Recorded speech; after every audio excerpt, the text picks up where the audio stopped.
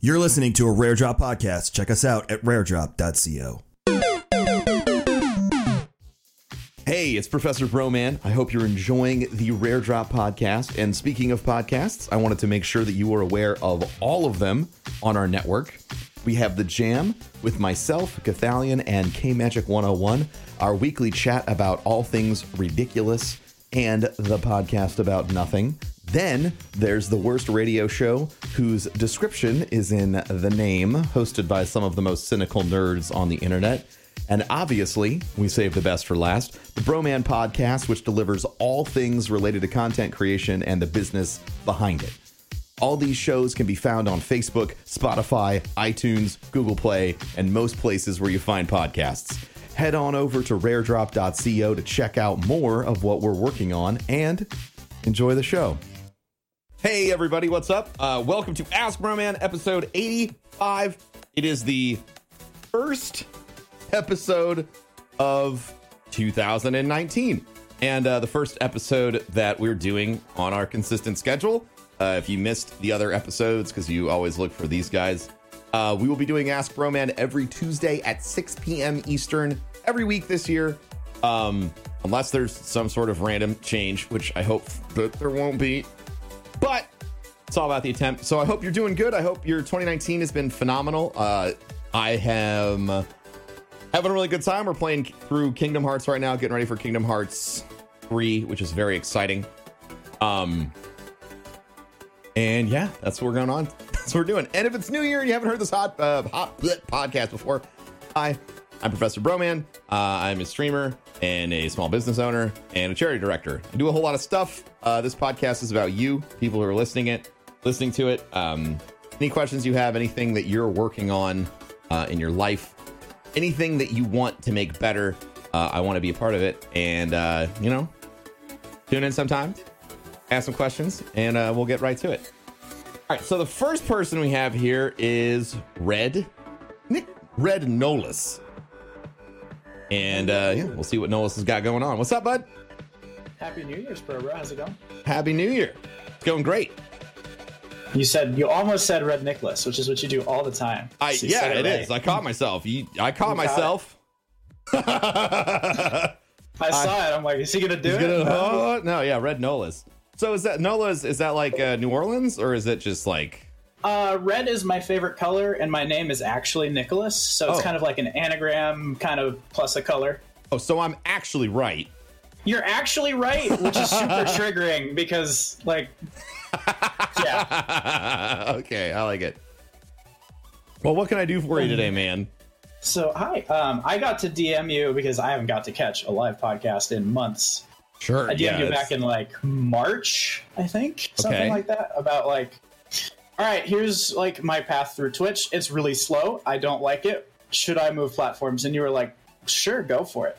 Yeah. And so in that like 7-month time, we're now partnered on Mixer. Like shit's going great. Yeah, partnered. That's awesome.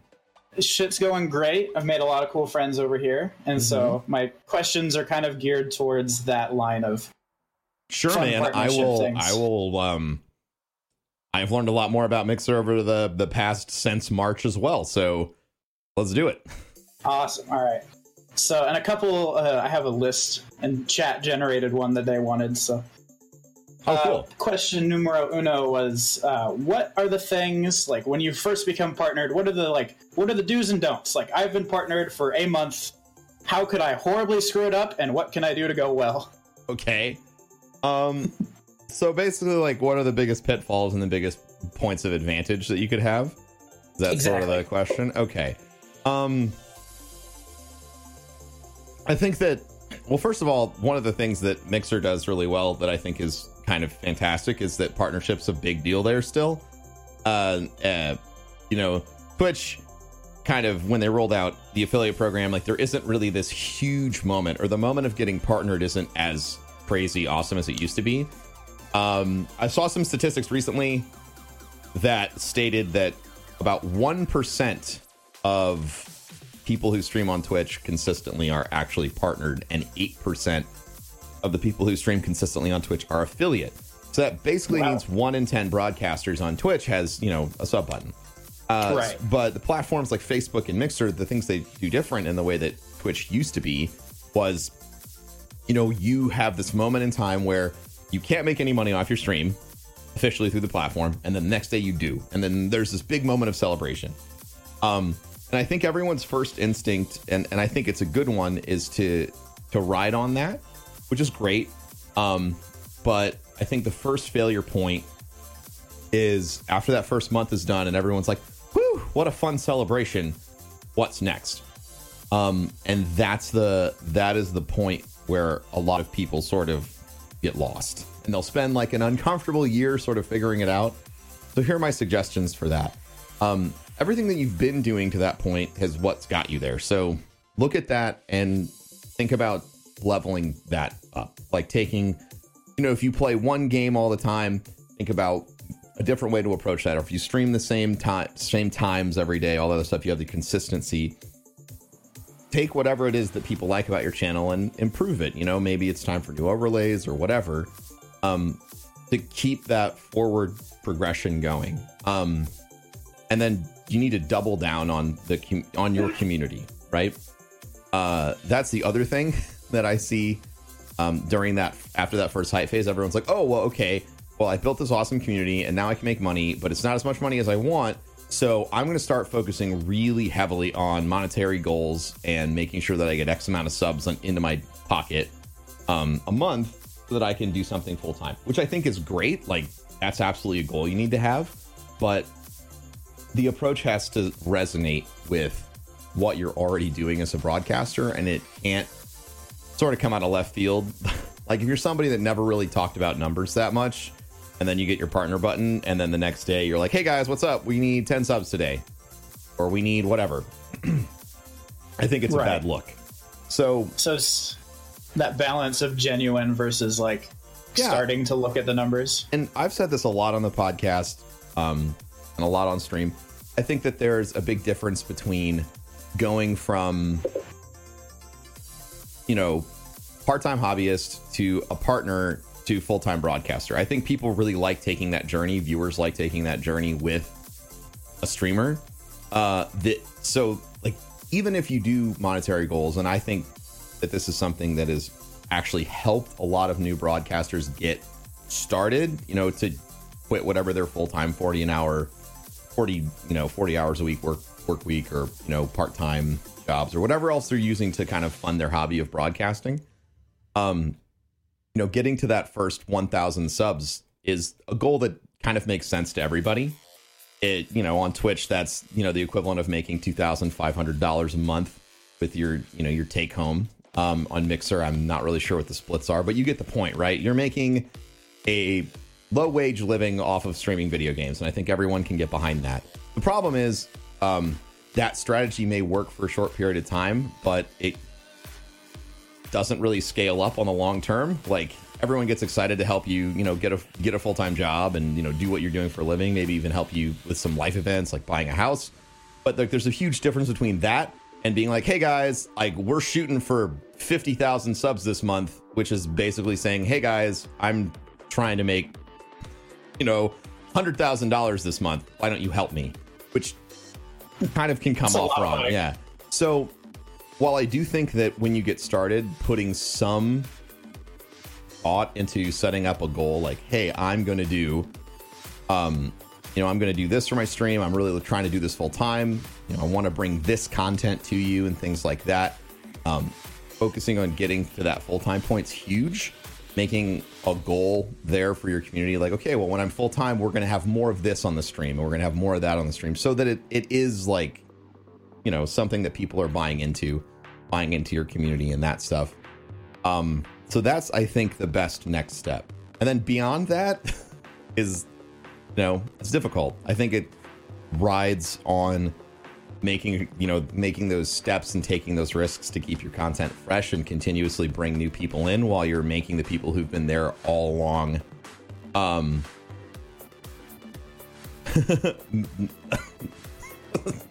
laughing at chat. Making those people who are there all along still feel like they're part of the community, which is, the honest to God, the biggest long-term challenge that you're going to encounter.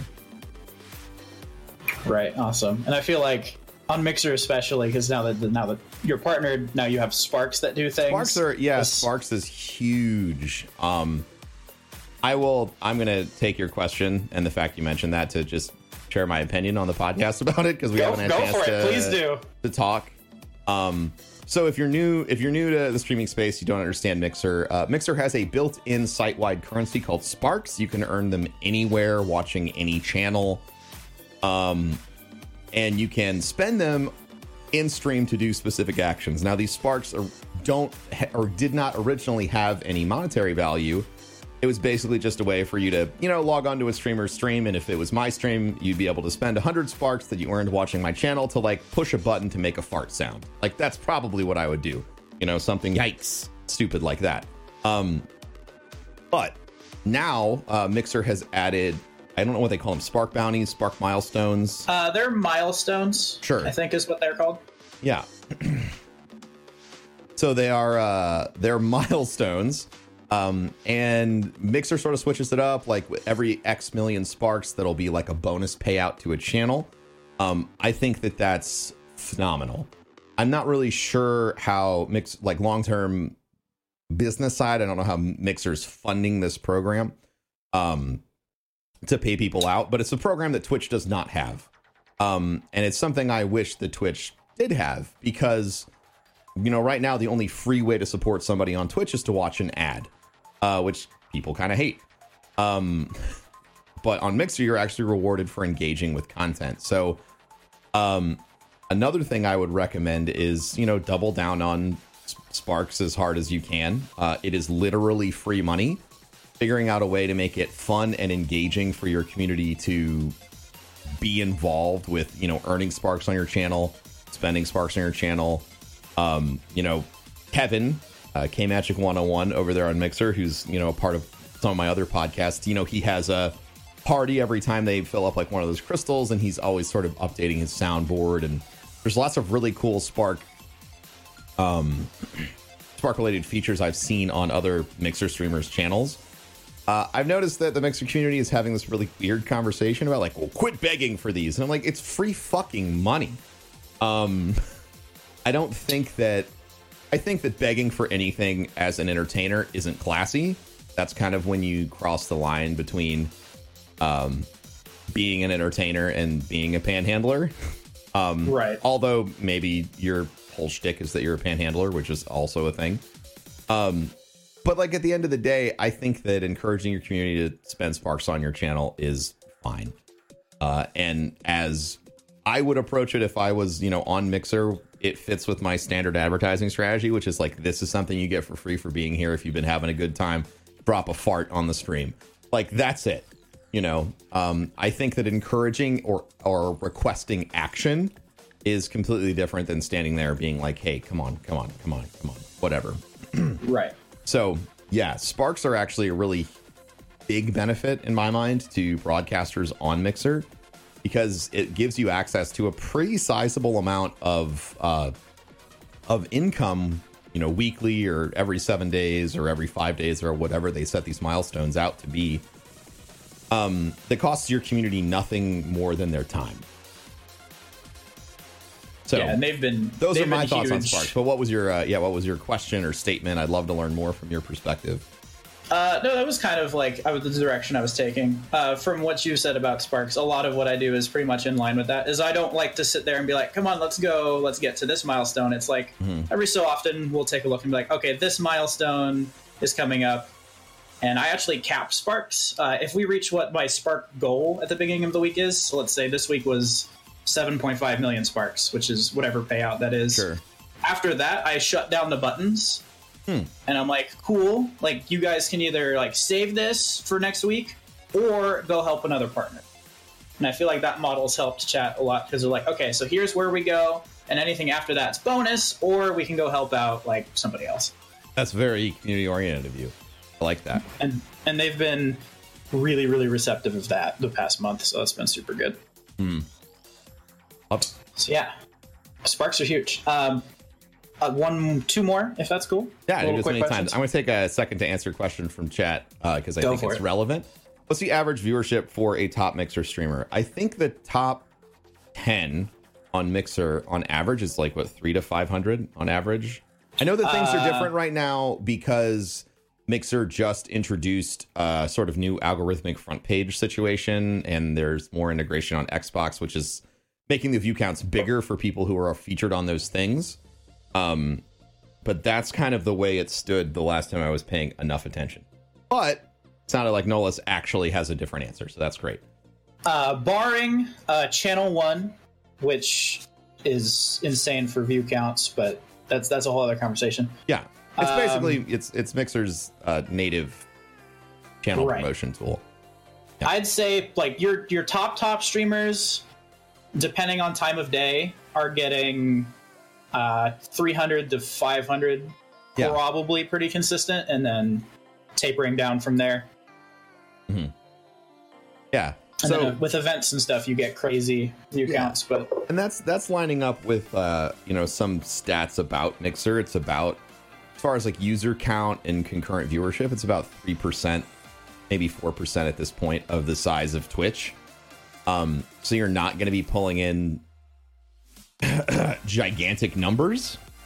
But the big reason why I started on Twitch, and I've had this conversation a bunch, the big reason I started on Twitch wasn't because I thought I could pull more numbers than if I made YouTube videos. The exact opposite was true.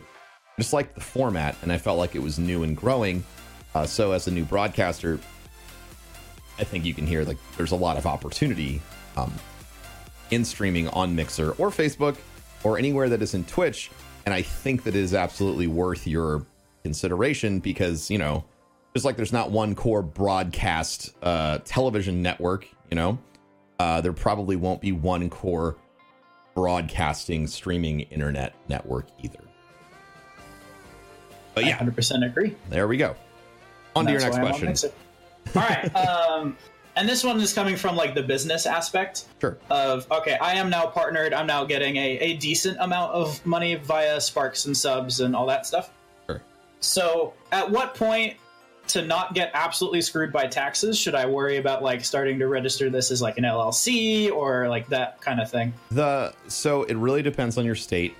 And what I would recommend for anybody would be to, go to a CPA or find a friend who's a CPA, and just ask them, hey, I'm making X amount of money via this business-esque venture.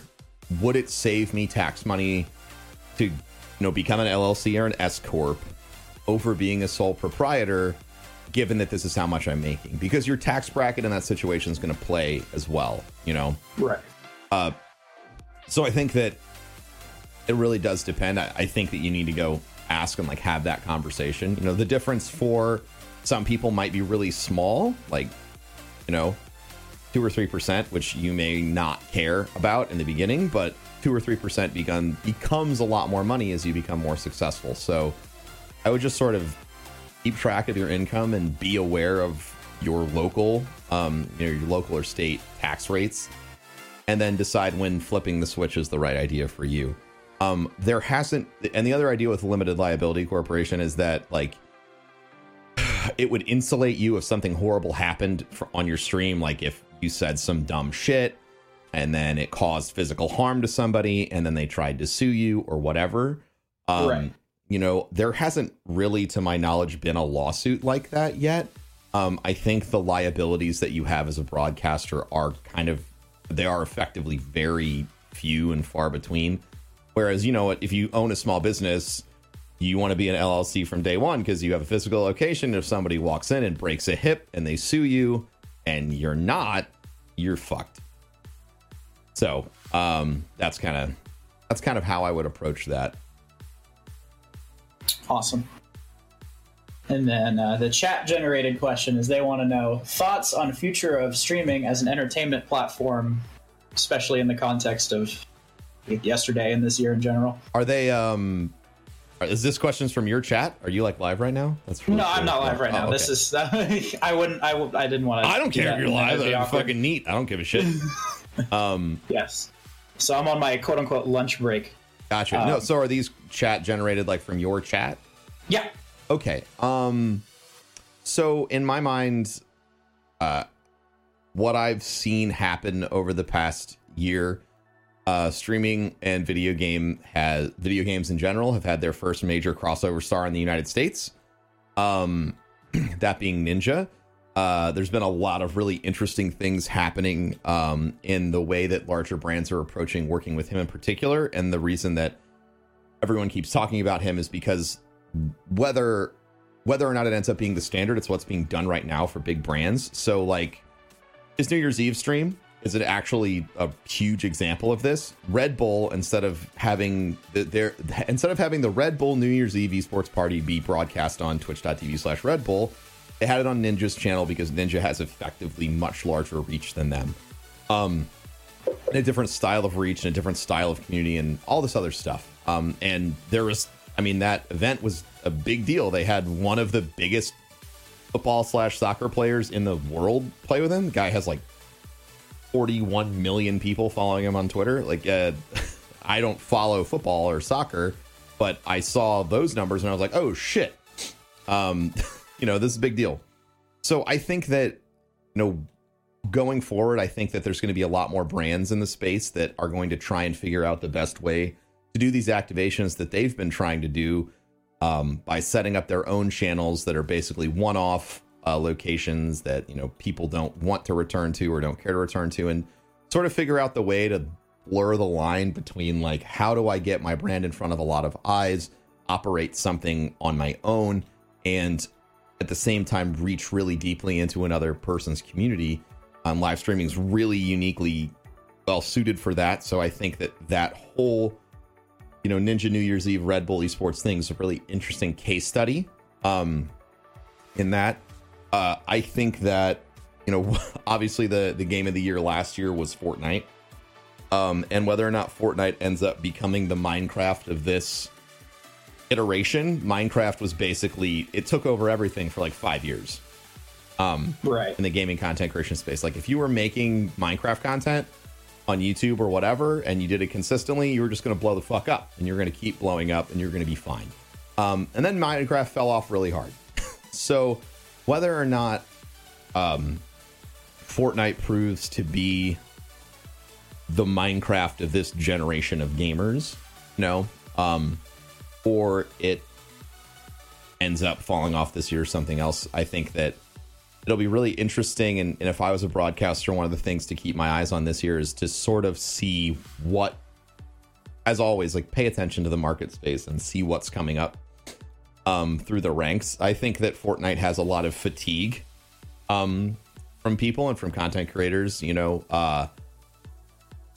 you start seeing people in folks' chats, and I noticed this when I was playing Destiny all the time. When I started playing other games than Destiny, when Destiny was blowing up my channel, the first few times that I started playing other games and folks were like, oh, thank God this isn't Destiny. Watching out for that fatigue from viewers and from content creators is going to be really key, I think, moving forward, to see if Fortnite is going to kind of age out really quickly or not. By all accounts, they had an incredible last year, but that doesn't guarantee an incredible this year as well. Right. Awesome. Yeah. So trying to think if there's any other trends that I really saw last year. I think that there was a really heavy trend to focus on monetization. A lot of the top broadcasters on Twitch, that sort of became the conversation, how much money people are making streaming video games. And then folks are, putting up, here's my sub count, and it's 40,000, 50,000, 220,000, like whatever. And I have also started to notice now that people are starting to remove those numbers from their streams. And whether it's because there is this realization that what goes up has to come down and numbers going down look bad, or it's a decision to say maybe keep things a little bit more private. Something that is very different about the streaming space compared to YouTube is that you never really knew how much a YouTuber made. But on Twitch and on, any website really, when that information is open, it changes the dialogue a lot. So I think another thing that will be very interesting to watch throughout this next year is to see if this really hard push of treating money-based numbers like they aren't money-based. And what I mean by that is YouTubers can always push to the next subscriber milestone, right? And that doesn't have a fundamental change on how much money that they make. I mean, it might have an ancillary effect, but you hitting the subscribe button to a YouTube channel isn't putting money in that YouTube channel's pocket.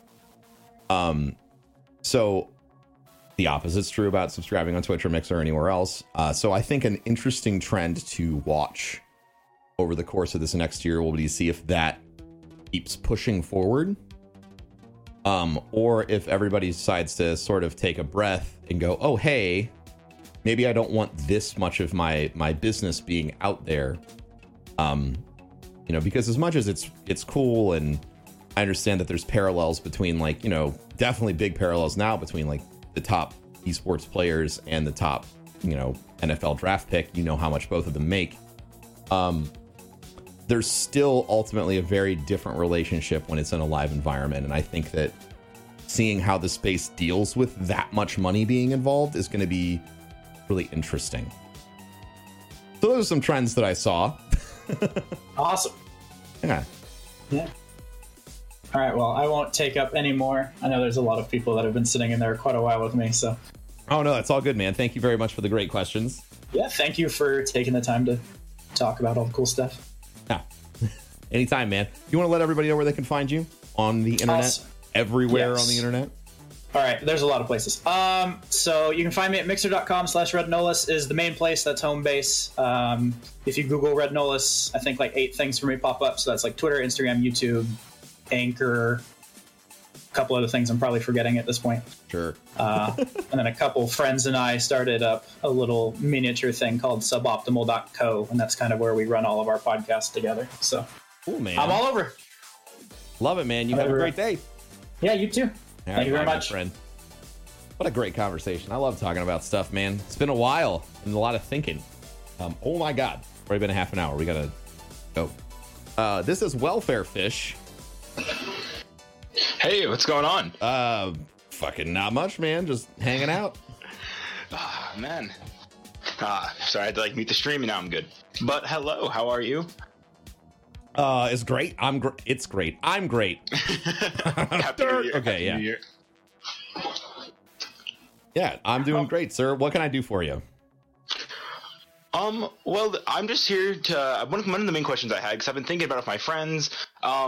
And so like the next 2-3 months have 2, I think, kind of on the fence releases coming out, and I was wondering your opinions on them, which is the Anthem and then the Division 2. Sure. So yeah, you're talking about like basically all of Q1. There's a couple games that everyone's looking at this year. Yeah. Anthem, which is BioWare's attempt at a looter shooter with an integrated story world, which seems really interesting. And then Division 2, which is sort of the sequel to Division, which is a game that got a lot of hype and then fumbled. But if you kept following it, they actually rebuilt that thing into a phenomenal game. Right. And so there's a lot of hopes that Division 2 is going to be the full game built off of the architecture that Division is currently has, involving loot and structure and gameplay and modifications and stuff like that. And I think that's a fair assumption that they're going to do that.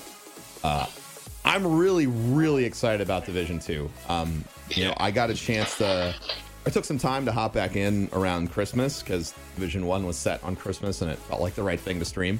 I am really excited. I forgot, anytime you hop into the Division, if it was a game you liked, you're always going to be having another good time. I was really surprised, even though I'm in a survival game all by myself and there isn't anyone else there, I was still having just a fun time. That's good. It's good gunplay. It's engaging. And, so I'm really looking forward to the Division 2 a lot. Going to be playing the beta, streaming that when it comes out. And there's that. So an Anthem, I don't know. I didn't play the alpha on purpose. There's a lot of, even though people weren't supposed to be sharing their opinions, there's a lot of concern and also excitement about the game, which is always, I think that's a good indicator to me. the fact that you can release something like that and people are really split probably means you made a strong design choice, which is great because, you know, let's say half the people that like, you know, the people that like your game are really going to like your game because it's 100% the shit they want. And then the people who don't like it are just going to go, you know, fuck, it's not for me. Right. So I'm pretty intrigued. You know, they've released some really interesting stuff. I think ultimately, you know, the Division 2 is probably going to have long-term support, just like the Division 1 did with DLCs and stuff like that.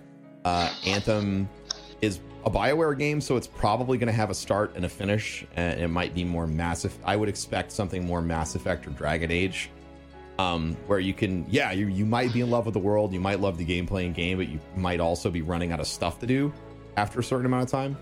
Yeah. And that's just based off the other games they've made. So I'm excited about both of them. I'm gonna be playing both of them. And I just really hope they're both great. Yeah. Because I mean, from like streaming perspective, like I've been looking at both of them, and it's like, because like I play Destiny and like, oh hey, another looter shooter, and also played the Division 2, and it's like, with Anthem especially, like I don't want to see it come out and fail. And I say that because a bunch of us on Mixer, we got together and we're like, okay, we're all content creators, we want to go ahead and like make content for Anthem. So we started up like this little group called like the Freelancer Enclave, which has like a website and everything like that. Yeah. And it's one of those things where we're having all of this stuff built for it, and I don't want to see it fail, because like there's stuff that like I'm doing for said like group that I don't want to be like, oh okay, this game isn't as expansive that we have. So I think it's really just like a hoping thing and being like, I hope everything works out, because I feel like it has the most question marks out of anything, because it's like, oh, it's EA, oh, it's BioWare, or oh, it's just a big mystery because it's something that they haven't done before. Yeah. Like, so I don't know. It's I think I'm that still you're gonna doing like play it, mess around with it. To highlight something I think that you're doing that's great is that you are building ahead of time stuff that matters. Yeah. You know, like later in February, I'm going to be on the Destiny Community Podcast. And, you know, that podcast and a lot of the framework for, you know, what people now see as like, oh, well, this is established community-based Destiny content. These were people who started making content for that game when it was in alpha, when it was in beta, when they were making podcast episodes, when there was nothing to talk about, light news week, heavy news week, whatever. You know, before the game even came out. I think that doing that positions you to be so far ahead of everything, because you're, you know, looking at like the dynamics of marketing and like a marketing funnel. You are in there so early that you're grabbing every single passionate fan. So if you're right. If the game sucks, it really blows and you're going to really feel it, because all the people who super care are going to be lamenting with you. But if you are in there and the game is successful, all the truest fans are going to kind of have had their first game experiences or experience with the game with you first. And those are the people that are going to be telling other folks about your content. Those are the people that are going to be so hyped. They're going to say, you know, oh my God, I can't wait to listen to this new Freelancer Enclave podcast. Blah, blah, blah. You got to check it out. I wish, and the thing is, it sucks. Like, you know, there are so many times that there have been games that have come out that this past year that me and Kevin and Corey and all the guys we play with really kind of put heavy bets on, whether it was Sea of Thieves, God damn, I mean, Sea of Thieves, even looking way back, like Fortnite at the beginning of last year before it really sort of took off as esports, Radical Heights, which just doesn't exist anymore. There were a lot of games where we sort of set up big events and big moments to try and ride that and give our community the best experience, and most of them fell on their face, which sucks, because, you know, as a content creator, things are out of your control, but it doesn't mean you shouldn't stop that process of building beforehand, because all it takes is it just needs to be successful one time, right? And once it is, you're set, and now you get to make $50,000 a year, $60,000 a year, you know, talking about Anthem, or talking about the Division or Destiny or like BioWare or like whatever. Yeah. And it's not like you can't take whatever you've built and pivot it, because you're in charge. You can make like whatever. Okay, Freelancer thing sucks. What's the next looter shooter? Let's say Gearbox fucking surprises everyone and Borderlands 3 is coming out. Well, guess what? you can pivot to that. Right.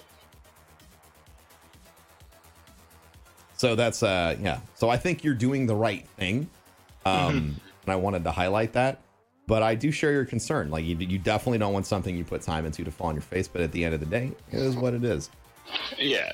So it's almost like it being able to do it is what you can take away if it all just explodes in your face. Because, you can do this thing and you can do it for other things. Yeah, you're practiced, right? You're not going in cold, If you're in the lineup of 100 other people who are doing the exact same thing, but this is your 10th time doing it and it's their first time, you're so much faster, you're so much more agile, you know more about what to do and what to focus on and what to look for than they do. And you'll be more successful because you're practiced. Yeah. Yeah. I mean, kind of like the pivot into like another topic, but do you ever feel like in terms of like creating content and everything like that you're pulled in almost too many directions? Yeah.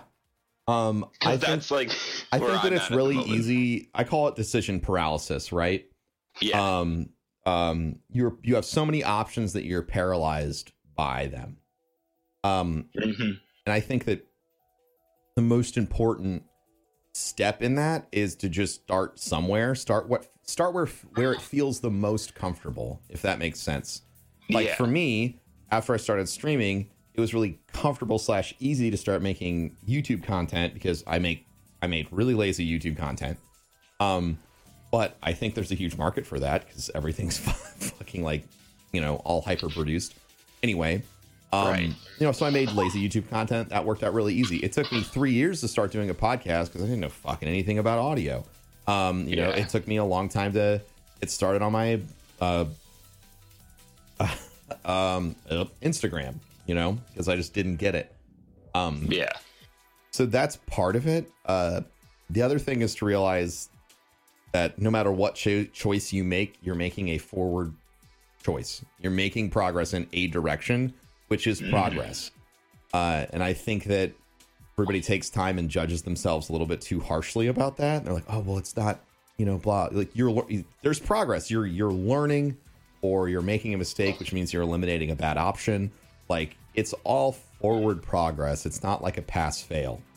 It's more like losing weight or working out. Like there's a process to it. It takes time.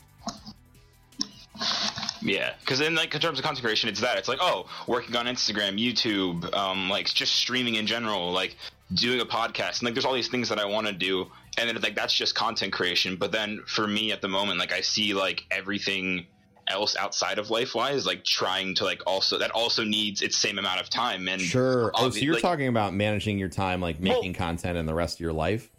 Both, in a sense. Sure. What you said also is super helpful. But more of just because for me right now, it's trying to apply to a school to transfer away from where I am now in community college, go to a different place, follow into acting and theater and stuff like that, and still also do this entire other passion that I have, which is content creation, and also this other passion, which is acting and theater, and they're both huge time constraints and so it's I'll tell you, I've been stuck at this crossroads forever. For sure. Well, if you sleep 8 hours a day, you have 16 hours a day to work, right? So I think that one of the most important things that you can realize is that's absolutely enough time to get all of your acting work in and all your content creation work in. Right. I make content for about 8 hours a day, and then I spend an hour a day working out.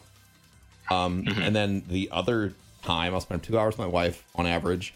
And the rest of the time is the time that I use to run the other two businesses that I run. Yeah. Running Guardian Con's a business. Running King's Coast is obviously a business.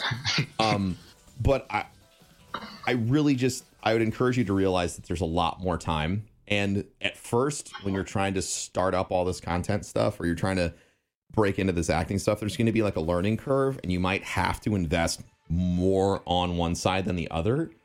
But you can't judge yourself every day being I only did again. It's all that progress is progress. What used to take me 5 hours to do when it comes to content creation, now it takes me an hour. Yeah. Yeah, I mean, I really appreciate that, because I don't know, hearing it from someone who I've watched and has a business here, a business there, content creation, it's great to hear that from someone that isn't just like a friend or something like somebody else, you know? Yeah, I mean, I actually do it, and I mean, Yeah. it makes a difference. I mean, we're probably going to open up another business this year too. So yay. Ooh. But yeah, so that's what I got for you, man. Right. Do you want to share where everyone can find you? Unless you got Yeah. any last minute questions. Not really. I mean, you really kind of helped calm my nerves, especially going into the new year, so I appreciate that. But if you guys are interested, you can go ahead and be a part of the Fishbowl. Come swim around a little bit on mixer.com/welfarefish. Follow me on twitter.com, thewelfarefish, because, welfarefish was taken. What am I supposed to do? No problem. And then those are the main two things right now. So go ahead, follow over there, and yeah, come watch me play some video games or play them as well, and swim around a little bit. And hopefully, I'll see you guys all there. All right, man. Thank you very much. All right, I like your you. pitch, dude. That was good. That guy fucking gets it, dude. Yeah, I think that I think Welfare Fish had he's doing everything right, and I think that's the thing that they'll do it right one time, it won't work out, and so they'll try and take the laziest path to the next thing. But that discipline to do, to do that setup for every game, to start that podcast, start the website, start the forum, like whatever, for whatever you're passionate about, the discipline to do that every time until something that you're working on actually sticks culturally is huge. And this is not, I guess I'm learning while I'm talking, but this is not a question I've asked a lot of other creators. I think it would be really interesting to see, maybe I'll dig into the minds of the Destiny Community Podcast people while I'm out there talking to them, or online talking to them, about that, and see if they had done anything else like that beforehand. I think it'll be really interesting. Yeah, for sure. And again, if you're just tuning into the stream or you're catching up in the middle of the podcast, what's up, Broman? This is Ask Broman. Especially for the people watching the stream, there's like some folks that are concerned, like, what? How long have you been doing this? We've officially been doing the podcast for over 1.5 years, which is actually kind of fucking nuts. We've had 204 uploads, which I checked before we got in here, which is also fucking insane. So yeah, thanks for watching and listening. We'll try and get through the rest of these questions that we have, and then we'll probably get back to do some more Kingdom Hearts and stuff like that. This is Brother of Strife. Yo, how's it going, Hey, man, what's up? It's good. A bit nervous, but I'm going to try and subdue the nerves. Don't be nervous. Great. All right. Where to start? I'll give you like the concept of what I've got going, and then Sure. I'd love some feedback on it. Love it. So I had to quit streaming because of a new job. It was super demanding. I just didn't have any time. Yeah. So I've noticed now I have got free time. I want to get back into streaming. I'm going to be coming back on Mixer because I've been listening to a lot of your podcasts in my free time, which I've had from traveling to and from work and so on. Awesome. But I also want to hit the floor running and start a podcast about Excellent. the journey going through Mixer and the stuff I learnt before I started on Mixer, Okay. if that makes sense. Yeah, so sort of like the story so far for your life, and then like updating where you're at and where you're going forward as like there was also format. Okay. Yeah, and there was also like one more biggie I wanted to try and touch up on the podcast. I want it to be like my learning curve, what I've learned and what I'm learning. Yeah. I think that's great. So one of the biggies which happened with me, which was due to pretty much just poor management, was I lost a 7-year-long relationship just due not to having priorities set and not doing things the way they should have been done. Sure. So I want to sort of like make the podcast from what I've learned from that happening and pass it on to other people so it doesn't happen to them, if that makes sense. That's wonderful. Yeah. Does make sense. So I just want to like get your feedback on if this is something that you would actually be sort of like a good thing to go through? I think it's great. I mean, first of all, you have a really great speaking voice. Oh, thank you. Yeah, no, you do. I mean, I think that as far as accents are concerned, anybody with a really nice, UK, Eurozone, whatever you want to call it, accent you do really well on audio, just like naturally. It's because people called a pedigree Yorkshire accent. Yeah. So the, people who live in the US, there's all these studies, sociologically about, which one of these people sounds the smartest? And it's like always the person with an accent like you. So folks like listening to you. So I think you doing any sort of audio focused thing's probably going to go well because you already have an edge there with, your great voice. And I think that the content that you're trying to share is great. One of the reasons why I started my podcast was I wanted to help, a lot like we were talking about at the beginning. I wanted to help broadcasters leapfrog that really awkward first and second year of doing what they're doing full time and share the mistakes that I made so other people wouldn't do that. Yeah, exactly. Exactly. Yeah. I wouldn't, like, what happened with me, I would not wish that, like, upon my worst hated enemy. Sure, it was absolutely horrible. And if I can help even one person learn from my mistakes, that's fantastic. Yeah, that's a perfect attitude to have. Well. But yeah, that's what I'd pop in, get your feedback on it, and go from there, really. It's nice to hear that it's a good idea. No, it's absolutely a good idea. It sounds well thought out as well. Like you really seem like kind of what you want out of it, which I think is huge. Because directionless content is confusing for people. They kind of want to know what they're getting, and it sounds like what you want to provide, which is kind of huge. So yeah, man, I'm looking forward to it. Do you have any other questions? Yeah, one more. How would you go about like spacing out like the stream, the podcasts, and how would you go about like organizing that sort of content out? I mean, organizing it for distribution or organizing it like from a creation standpoint? Let's go with the first choice on that one. Like just getting it out there without it like consuming a massive amount of time, if that makes sense. Sure. I mean, I think that making as much content as you can daily makes sense. So I would try and focus on that, like making as much as you can. But as far as like working your day out or learning how to do these things, I think that over time it becomes really easy. Like, like I said, when I first started doing podcasts, it took me an hour to record it and then like 3 hours to edit and publish it because I was new. And now that takes me like 15 minutes. And it actually takes less time because, we have a podcast editor for Rare Drop now. So I think that take an amount of time that you have every day and sit down and look at it. So you have 4 hours or whatever. And focus on learning one thing that you're really passionate about and sort of perfecting it. So let's say you want to start doing these 3 things. Let's learn how to do YouTube videos really well. Okay. So you got that done. And now the YouTube video takes you 15, 20 minutes or whatever. And now you have the other free time to learn. Okay. Now I want to do a podcast. And now you have the rest of the time to do your podcast. And so you sort of slowly build in that stuff, based on the available free time that you have.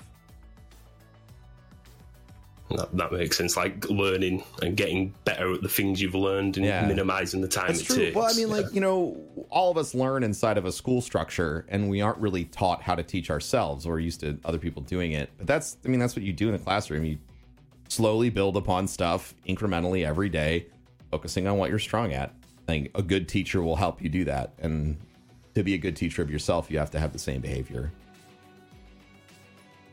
That's right. Thank you. And to sort of counteract another question that I know was in there, I do not believe that you can produce too much content on a daily basis, period.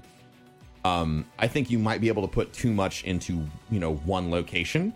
Like, you don't need to be publishing 10 YouTube videos every day, but there are probably some locations where that might make sense. Like, what if you have a world first clear on something or other and there's 15 encounters? You better get all fucking 15 of those fucking videos out that goddamn day.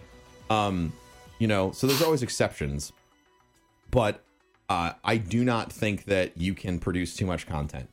I think that that's one of the most limiting mindsets that people have, and it's hurt a lot of people in the gaming space. There's a lot of people in the gaming space that stayed away from Instagram for a very long time, and now suddenly, after someone has had an immense amount of success on there, Ninja,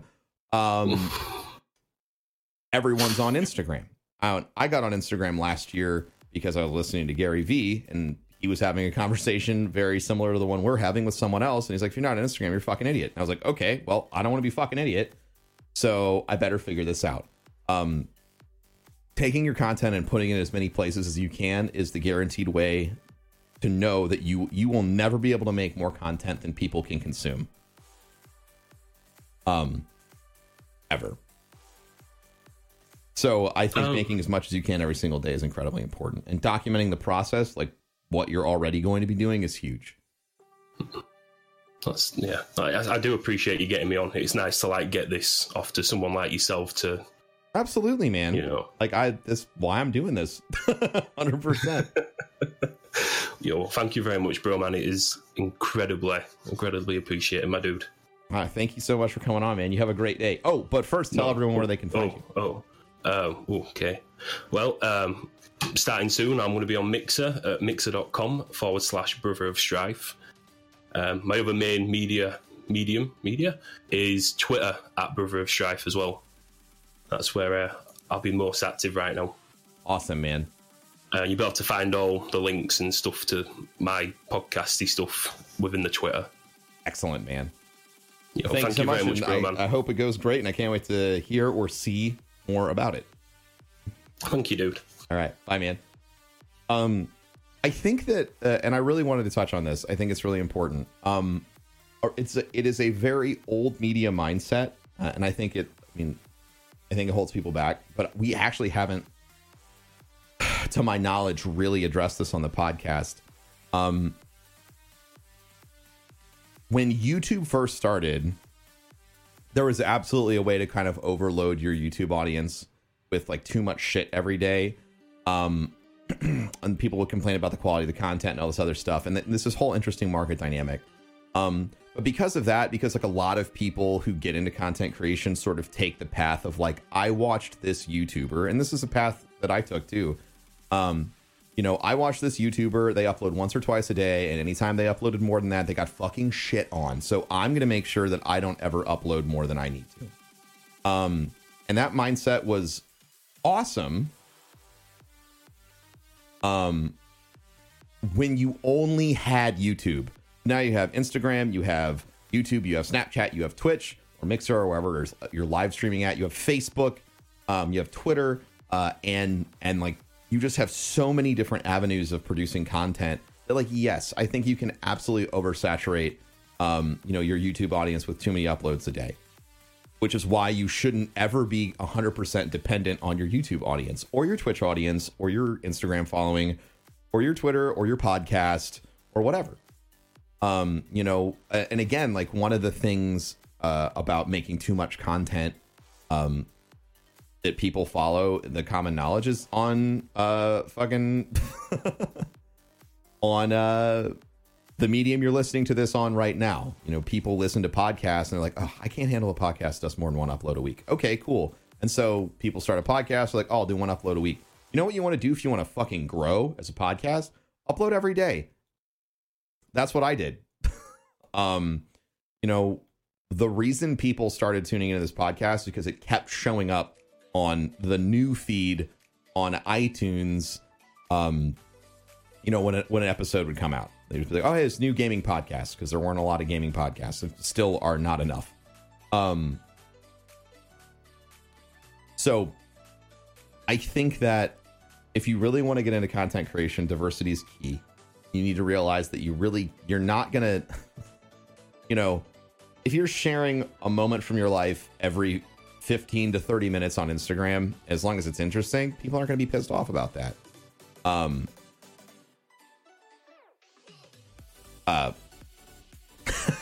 Can't confirm. This is my first podcast because I've seen you post enough for me to give in. Exactly.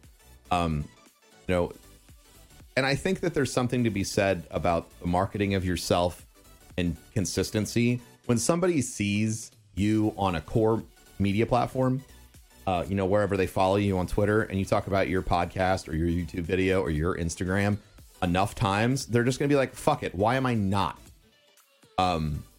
You got to use the marketing tools you have for free in your pocket every day as much as you can. All right. And where are we at? I can do one more question. Let's get Irish in here. Hello, Irish. Bro, man. What's up, man? Not too much. It's been a wonderful holiday season. I agree. I've had a lot of fun breaking you.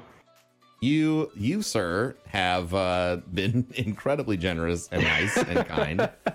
And I hope that you still have all of your rent paid. Oh, yes. That is nothing to worry about. All right. Excellent. Good. You don't sound like it. Yeah, no, I am perfectly fine at the moment. Wonderful, dude. Well, what can I do for you? Well, just recently, I finally got into the content creation space. I've been trying to break into it for a couple of years now. Okay. But I was only just recently able to actually afford a setup that could start streaming while playing video games. Gotcha. And so I've started just in the last couple of weeks with streaming on Twitch. And I've been very tempted to promote my posts on Twitter and Facebook through monetary means. And I was wondering what your thoughts on that would be. I don't have a lot of experience about promoting stuff on Twitter. I don't see a lot of native internal sponsored by Twitter promotion. I do see it a lot on Instagram, and I see it a shit ton on Facebook.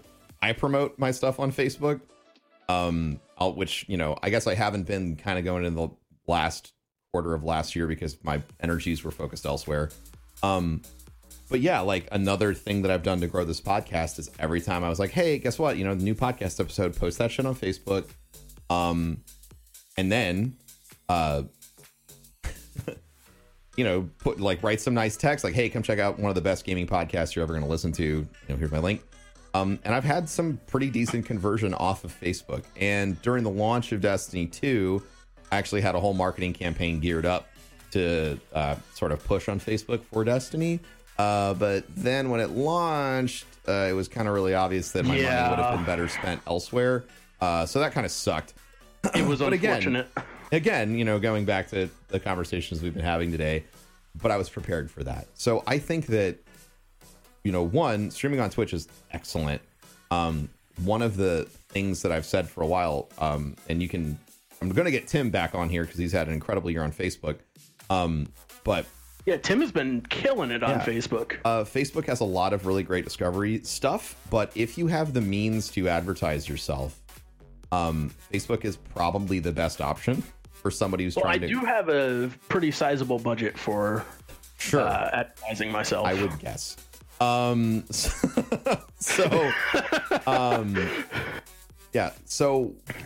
Facebook, you can do, like Tim said, and if you haven't listened, I think it's episode 18, I would go back and listen to the episode with Tim to get some perspective. But you get so many analytics from Facebook. It's almost insane. You can know who's watching you, who's tuning in at 8 a.m. Where they live, what city they live. Everywhere your viewers are coming from, and you can actually build an advertising deck on Facebook to advertise to those people as they wake up. So let's say I was streaming, and I know when I start at noon, everyone's getting out of school in London, and for some reason, 20% of my viewers are coming from London right when I hit start. So I could find the people who are following my page. I can hit advertise to friends of friends or friends of the followers of my channel. And then all of a sudden, the person who's been talking about you to their friends, their friends, which are also going to be their friends on Facebook, are going to go, oh shit, this is the guy Jim's been talking about every fucking day. Maybe I should go check him out. And that's just a functionality Twitch does not fucking have. So yeah, that's. I was kind of hesitant about starting on Twitch because I know Mixer and Facebook are really getting solid in the space now. Sure. Like I said, I would listen to that episode with Tim, and then if you haven't yet, go to your Facebook page and take a deep look at how granular you can get with advertising there. A well-targeted ad spend on Facebook can result in some insane growth. I think I grew my channel or my page on Facebook when I was really sort of focused on growing it from zero. I literally created the Professor Broman page last year, or when I started this podcast, and it grew from 0 to 10,000 basically off of ad spending and 1 or 2 shout outs on stream. But most of that growth came from advertising on Facebook, and I wasn't advertising aggressively. It was like $5 to $20 per podcast episode. But I've had more experience with advertising on Facebook for GuardianCon, and this is my favorite statistic, chat, and I don't know if we've shared this externally at all yet, and it's not like proprietary information, but it's interesting.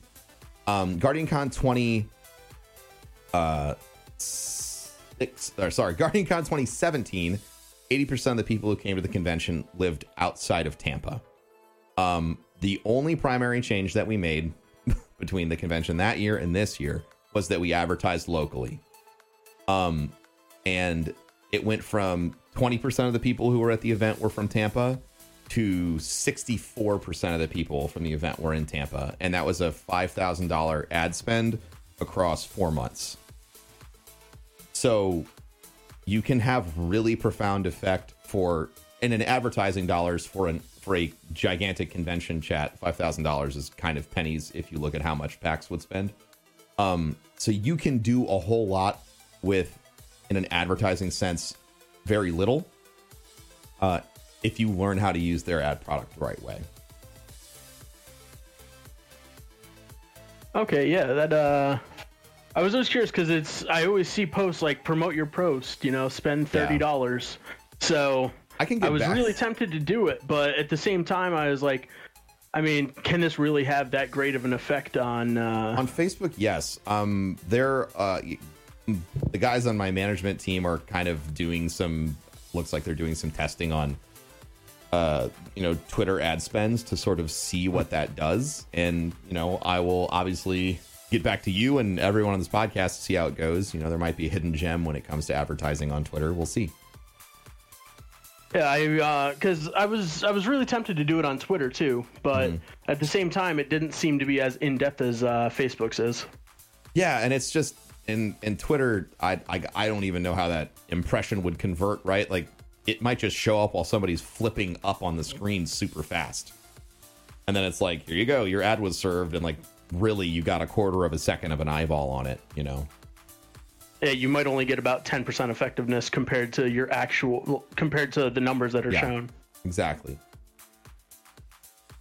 My other question that I had, I'm going to keep this nice and short. That's fine. Is like you, I've always I've done, when I was trying to get into streaming over the last few years, I've done charity streams. Sure. Like we're raising money for charity. How do you feel about the ideas of like running a stream purely for the basis of helping charities? Because that's always something I've wanted to do. Sure. And the fact that, you and all the others involved with GuardianCon have managed to have this massive company that is a multi-million-dollar charity is phenomenal. Yeah. So the reason that we had that was because we built our personal brands first. So, one of the big dreams for this channel for me is that, the success that we have from the scaffolding that we've built out of our brands is just so great that I get to come on stream one day and I get to say, hey guys, guess what? From now on, X% of all revenue on the channel or the revenue of every single subscriber that we have, every month is going to go to St. Jude. I think that that's important. But you have to be able to sort of build and pilot your own brand first. Because I feel like the issue with charity is everyone's always going to think that you're a fucking scam or con artist. Yeah, that's just something that I'm still dealing with. That. So, I mean, like, it's something we deal with Guardian Con all the time. There are people who believe that Guardian Con and all the money we raise for St. Jude is a front, and that me and King Ithalian and Kevin pocket all of the money for the event every single year, which absolutely blows my mind, and I don't understand how you could be that ignorant. But that's how cynical people are when it comes to charity. So I would recommend growing your personal brand with that as a goal first. Yeah, because that is definitely my end goal. Yeah. Then I would focus on, making the best content you can, building an amazing community, networking and integrating with other people, and keeping that as like a goalpost or a lighthouse as you're traveling. And as long as you've got that in mind constantly, you're going to tend to move yourself towards opportunities and recognize opportunities to move in that direction as they present themselves. All right. Yeah, that sounds like very solid advice. It is. I mean, I hope. My advice sucks. This whole podcast is trash. I appreciate you taking the time to answer my questions. Hey, man, thank you for tuning in, and thank you for your incredible generosity supporting the channel and providing so much joy to so many other viewers this year. At the end of the year, I think I speak for the literal thousands of them when I say thank you. Yeah, I've always wanted to give back to the community because your community specifically has helped me through some of the roughest times of my life. So, well, that means a lot to hear that from you, and I appreciate that a lot. And if there's anything I can ever do for you, man, you just let me know. Well, I may take you up on that steak at Guardian Con. That's great. I'll buy you a steak. If I have time, I'll buy you a steak. I can't. Yeah, Kevin is probably like somewhere already like getting ready to puke in a bucket. He's like, you don't even know what your schedule is yet. And I was like, yeah, well, But yeah, absolutely, dude. Do you want to let anyone know where they can like find you right now or follow you? Yeah. Yeah, sure. On Twitch, I'm simply Irish_TV. On Facebook and Twitter, it is Irish TV Gaming, all one word. Excellent, man. Well, thank you so much for tuning in. Best of luck. Make sure you listen to that episode with Tim. I think it was episode 18. Yeah, I'll have to go back and find it. And we'll have Tim on again here sometime, I'm hoping for in the first month of this new year. I just need to talk to him about it. Thank you so much, dude. All right, thank you. All right. God, I've never been able to talk to somebody that's like gifted 1,000+ subs, or like, it's crazy. Actually, take that back. One other person, and that person's on the raid team now, or has been for a long time. That's a story for another time. Thank you so much for tuning in today. I really appreciate all of you that came and listened to the podcast, and for everyone on stream, I appreciate you sticking around the channel while we played Destiny and took a break from Kingdom Hearts, which we are now going to go back to. Please, please, please, it would mean the absolute world to me if you could share this podcast with somebody who you think needs to hear it. Share it with your friends, share it with your family, because that's really all I want. The goal of this podcast is to help you and help as many people as you possibly can. And the best way to do that is for you to help me make that happen. So thank you so much. And we will be back again next Tuesday, Tuesday the 8th at 6 p.m. Eastern for another episode of Ask Roman. You are the best.